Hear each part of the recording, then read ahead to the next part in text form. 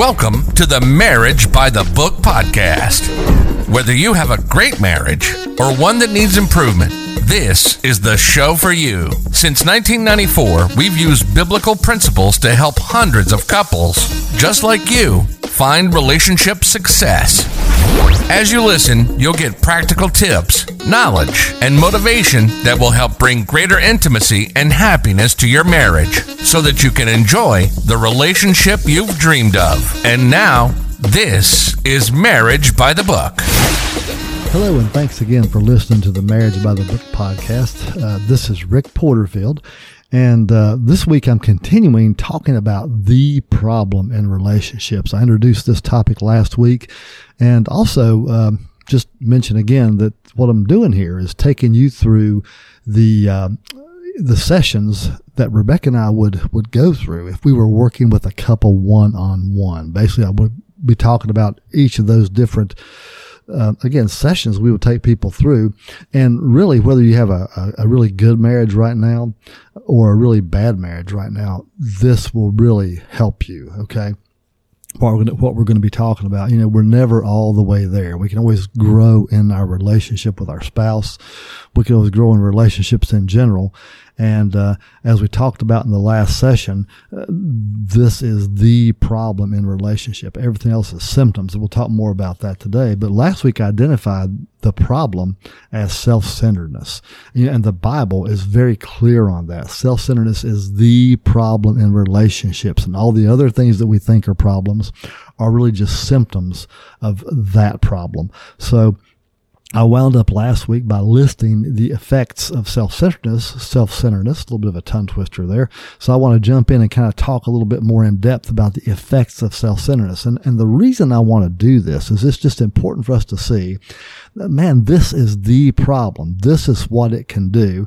And so I want to avoid it. I want to change this in my life. When I got this revelation of self-centeredness, this radically, it changed me, and it wound up by extension changing our marriage and just making a real impact in our life in general in a lot of ways. It's the basis, or one of the bases, I guess you would say, of the things that we've taught people for years and years and years about marriage, and we've seen it make a huge difference in other people's lives as well.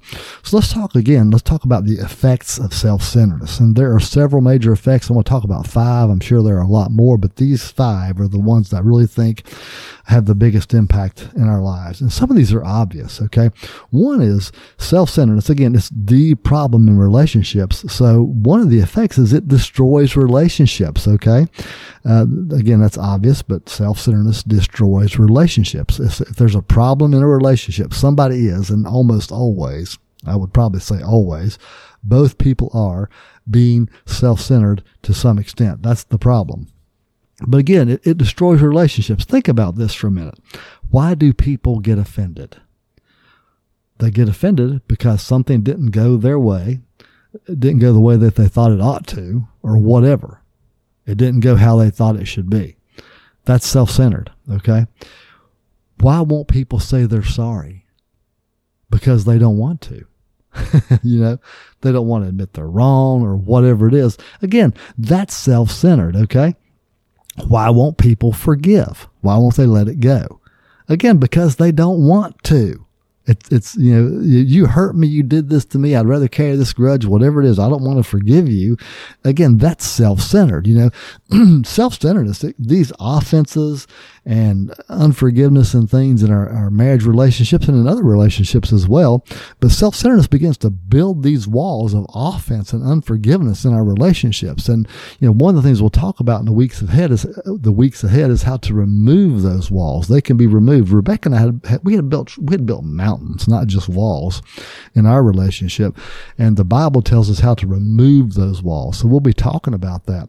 But again, if you have a great relationship or one that needs help, this will really help you because you can find out how to remove walls or how to keep from building them. Okay. We teach premarital couples, hopefully when we're dealing with somebody on a premarital basis, we're doing premarital counseling. They haven't built walls between each other. So we teach them how to avoid doing that. So again, it can be done through the word. So anyway, the first effect of self-centeredness there is it destroys relationships. A second effect is it will destroy your success in life, okay? Relationships are critical to your success. I mentioned in the last episode about in the 1930s, the Carnegie Institute of Technology did a study that found that 15% of your success in life is based on your technical skill, and 85% is based on your ability to deal with and get along with people. So if self-centeredness is the problem in relationships, and 85% of your success is based on relationships, on your ability to deal with and get along with people, then this is a big deal. Self-centeredness will destroy success, okay? Yeah, there was another study I mentioned, Stanford Research Institute did this one. Stanford Research Institute did this one. This was in the 1990s, and they found that 12.5% of the money a person makes in any endeavor is determined by their technical skill, their ability, their knowledge, and 87.5% is based on their ability to deal with people. So again, if self-centeredness is the problem, and it is, then this is critical to success. We need to be able to deal with self-centeredness and be able to be a blessing to other people, be able to minister to, help, serve others. So if we're going to succeed in life as much as we could, at least, if we're going to maximize our success in life, this is something we need to deal with. So self-centeredness will actually destroy your success in life, okay? Relationships are critical to your success. Think about successful businesses. You know, you might think, well, they're serving themselves, okay? And there's an argument for that, but successful businesses are successful because they serve the customer. They find out what the customer wants, and they give it to them, and they give it to them well. They give it to them consistently, of consistent quality.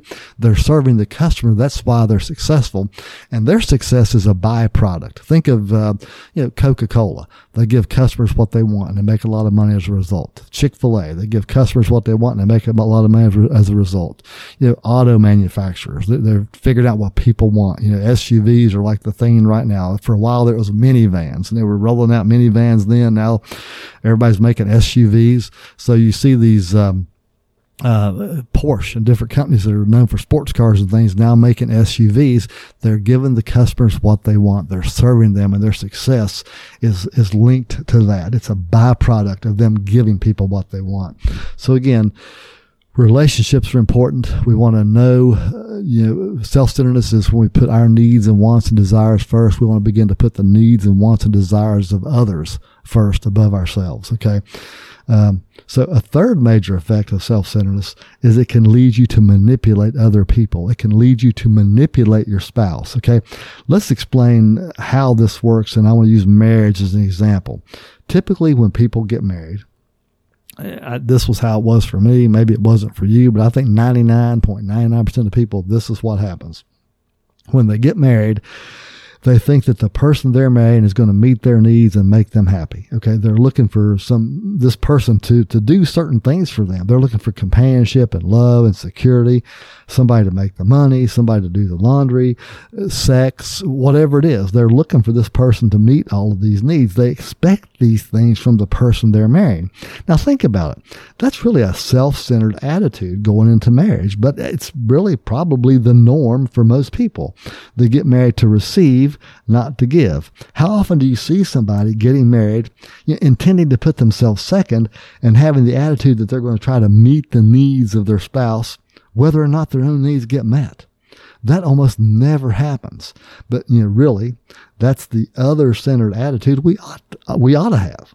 But what really happens is we expect to receive, and when we don't get what we want, we can begin to try to manipulate our spouse through words and actions. People do all kinds of things to manipulate it. They could do things like whining or complaining or grouching or just anger. You could just yelling, arguing, giving somebody the silent treatment, just, withholding your affection, giving them the cold shoulder, whatever. There's just all kinds of ways people can try to manipulate the other person to get them to give you what you want. Manipulation is just, you ever been used by someone? We talk about how somebody might have used you. Really what you're talking about is they were manipulating you in some way, trying to get you to meet their needs. They were using you to try to meet something that they wanted done for them. Some people are so good at using you, it might take a while to realize what's going on. But once you figure it out, it creates a distance between you and that person who's using you. And that's exactly what happens. Manipulation is never going to lead to intimacy in marriage. It's never going to lead to a good relationship. In fact, manipulation is the direct opposite of serving or ministering to someone. Manipulation is trying to control somebody to get them to meet your needs. And some people would actually say that that's actually an aspect of witchcraft. So that's manipulation. Is trying to control them to meet your needs, whereas serving or ministering to someone is meeting their needs, okay? So that's the third effect of self-centeredness, is it leads to manipulation. A fourth effect of self-centeredness is it creates all of these symptoms in relationships. All the offenses and irritations that we deal with, those things are really just symptoms of self-centeredness. Things like communication problems and arguments over finances and, leaving the toilet seat up and down, or, putting your socks in front of the clothes hamper or in it, or what kind of toothpaste you use, or whether you can take this route to work or church or that route to work or church, or whether you're driving too fast or too slow or whatever. People argue about all kinds of things, okay? And about how are you going to raise the kids, et cetera. Just people argue about all this. What are we going to have for dinner? People just can get into arguments about all these kinds of things, and people think, well, these are all the problems, but really those are all just symptoms of the problem, okay? All these little irritations are just symptoms. The Bible talks about how it's the little foxes that spoil the vines. I remember when Rebecca and I used to, we'd get in these arguments, and then we'd talk about things. We try to, at least. We talk about what was wrong in our marriage, and she would list, all the things I was doing wrong. She'd say, if you just wouldn't do this and this and this and this and this. And I'd say, well, if you wouldn't do this and this and this and this. And we were just listing the symptoms, okay? And we would say, if you wouldn't do these things, we'd have a better marriage. And I used to tell Rebecca, man, all these things, it's like a giant swarm of gnats or something. There's just no way I can swat all these gnats. I felt like there were just too many of them. I was right. All those gnats were just symptoms. And there's no way to swat them all, because as long as the source remains, as long as self-centeredness remains, they're going to keep coming. You can't get rid of the irritations in marriage as long as the source of self-centeredness remains. And so when Rebecca and I would have an argument over one of these symptoms, I'd be careful for a while not to do it again. But, it's inevitable. If the real problem isn't dealt with, it might be a few weeks or a few months or whatever. The problem will come up again. That same symptom will rear its head again, and you'll have this recurring argument. That's how recurring arguments happen right there. So we can't just treat the symptom. We need to deal with the problem, okay? Treating the symptoms will work for a little while, but it won't work for the long run. So we got to deal with the problem. Think about this. Maybe you've had the flu before, okay? Influenza. The influenza, the flu, causes symptoms like chills and fever, maybe throwing up. You might have diarrhea or headache or body aches or whatever it is. You can have all these different symptoms. And all these symptoms are caused by this one virus, the flu virus in your body. And you can take flu medicine like Theraflu or something, and you can get rid of the symptoms for a little while. But until the flu virus is gone, the symptoms will return. That's exactly why we find ourselves having the same arguments over and over again in marriage, because we haven't dealt with the real problem, and those symptoms are going to come back. So we don't want to just treat the symptoms. That's a short-term fix. We want to address self-centeredness and deal with it. Okay, so that's another effect of self-centeredness is it causes all these problems, all these symptoms in marriage. And a fifth effect of self-centeredness, the last one I want to mention, is it steals your joy and happiness in marriage. I think I've talked about this before, but a study was done out in, I believe it was in California, in several nursing homes. And this really illustrates that we are not created to be about ourselves. We're created to be about someone else. That's where we're going to find happiness and fulfillment. And self-centeredness will steal your joy and your happiness, okay? So anyway, in this study, they gave, all these people in nursing homes a plant. Everybody got a plant. Half of them were told the plant is just for your enjoyment. You don't do anything with the plant. You just look at it. The staff will take care of it. The other half were told, okay, we're giving you this plant, but it's your responsibility. You got to water it this much. You've got to prune it. You've got to make sure it gets this much light, but not too much light, not too much water. So they had responsibilities. And then they just kind of sat back and watched what happened. And what they saw was the people who had responsibility for something other than themselves were healthier, lived longer, and were happier. That's amazing, but that just illustrates what the Bible tells us. We are not created to be self-centered. We're created to be other-centered. We're not made to be about ourselves. We're made to love other people. So anyway, that's the fifth effect of self-centeredness, is it steals your joy and happiness. So the effects that I've covered are, first, it destroys relationships. Second, it destroys success. Third, it leads to manipulation, which will never lead to intimacy in relationships. It won't lead to good relationships. Fourth, it causes all these symptoms or irritations, all the things that we think are the problem but aren't. They're all just symptoms of self-centeredness. And fifth is it steals your happiness and joy, okay? So we're going to stop this episode there. Next week, we'll be talking about the problem again. We'll talk about some of the characteristics of self-centeredness and hopefully get into how you deal with self-centeredness and get rid of it. You know, this is a big issue. I think I mentioned this last week, but if we can figure out, if the hose is running water into your yard, all you've got to do is cut off the spigot. So if you've got problems and issues running into your marriage, we can cut off the spigot of self-centeredness and really just deal with a lot of that. So that's what we're doing here, and I just encourage you to hang in there and look forward to seeing you next week back here on the Marriage by the Book podcast. And I also want to mention, go to our website, marriagebythebook.org. We got a couple of events coming up, a marriage conference in Florida and a singles conference up in the Washington, D.C. area. We'd love to see you there. If you know somebody in those areas, tell them about it, send them over, but there'll be more information about that on our website.